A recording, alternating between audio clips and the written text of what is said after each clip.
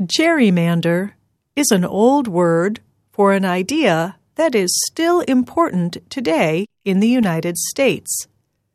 The term was first used in 1812 by an artist who made pictures for a newspaper. The artist wanted to call attention to a strangely shaped voting area in the state of Massachusetts. The area looked like an animal, a salamander, to be exact. It had a strange shape because Massachusetts officials made it that way to help the political party of the state's governor, Elbridge Gerry.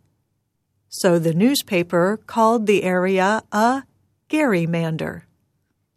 Over time, many people exchanged the hard G for a soft G.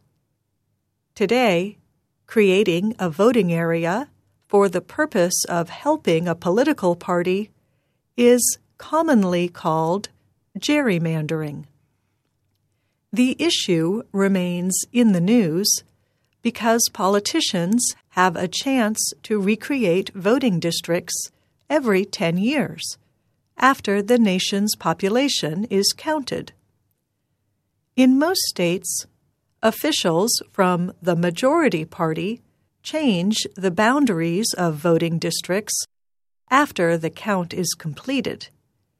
Each area must have about the same number of people, but officials can group similar voters together, or they can split up groups of like-minded voters to limit their power. Critics of gerrymandering argue that the way a voting district is mapped strongly influences which party wins a race, especially races for the U.S. Congress.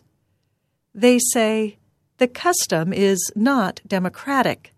It puts the interests of political parties over those of voters. Some politicians defend the practice, especially when they are in the majority. They say gerrymandering is legal, part of the political process, or not really an important issue. They also say the Constitution gives the power to create voting areas to state lawmakers. Once again, critics object. They say the courts, including the Supreme Court, could and should step in.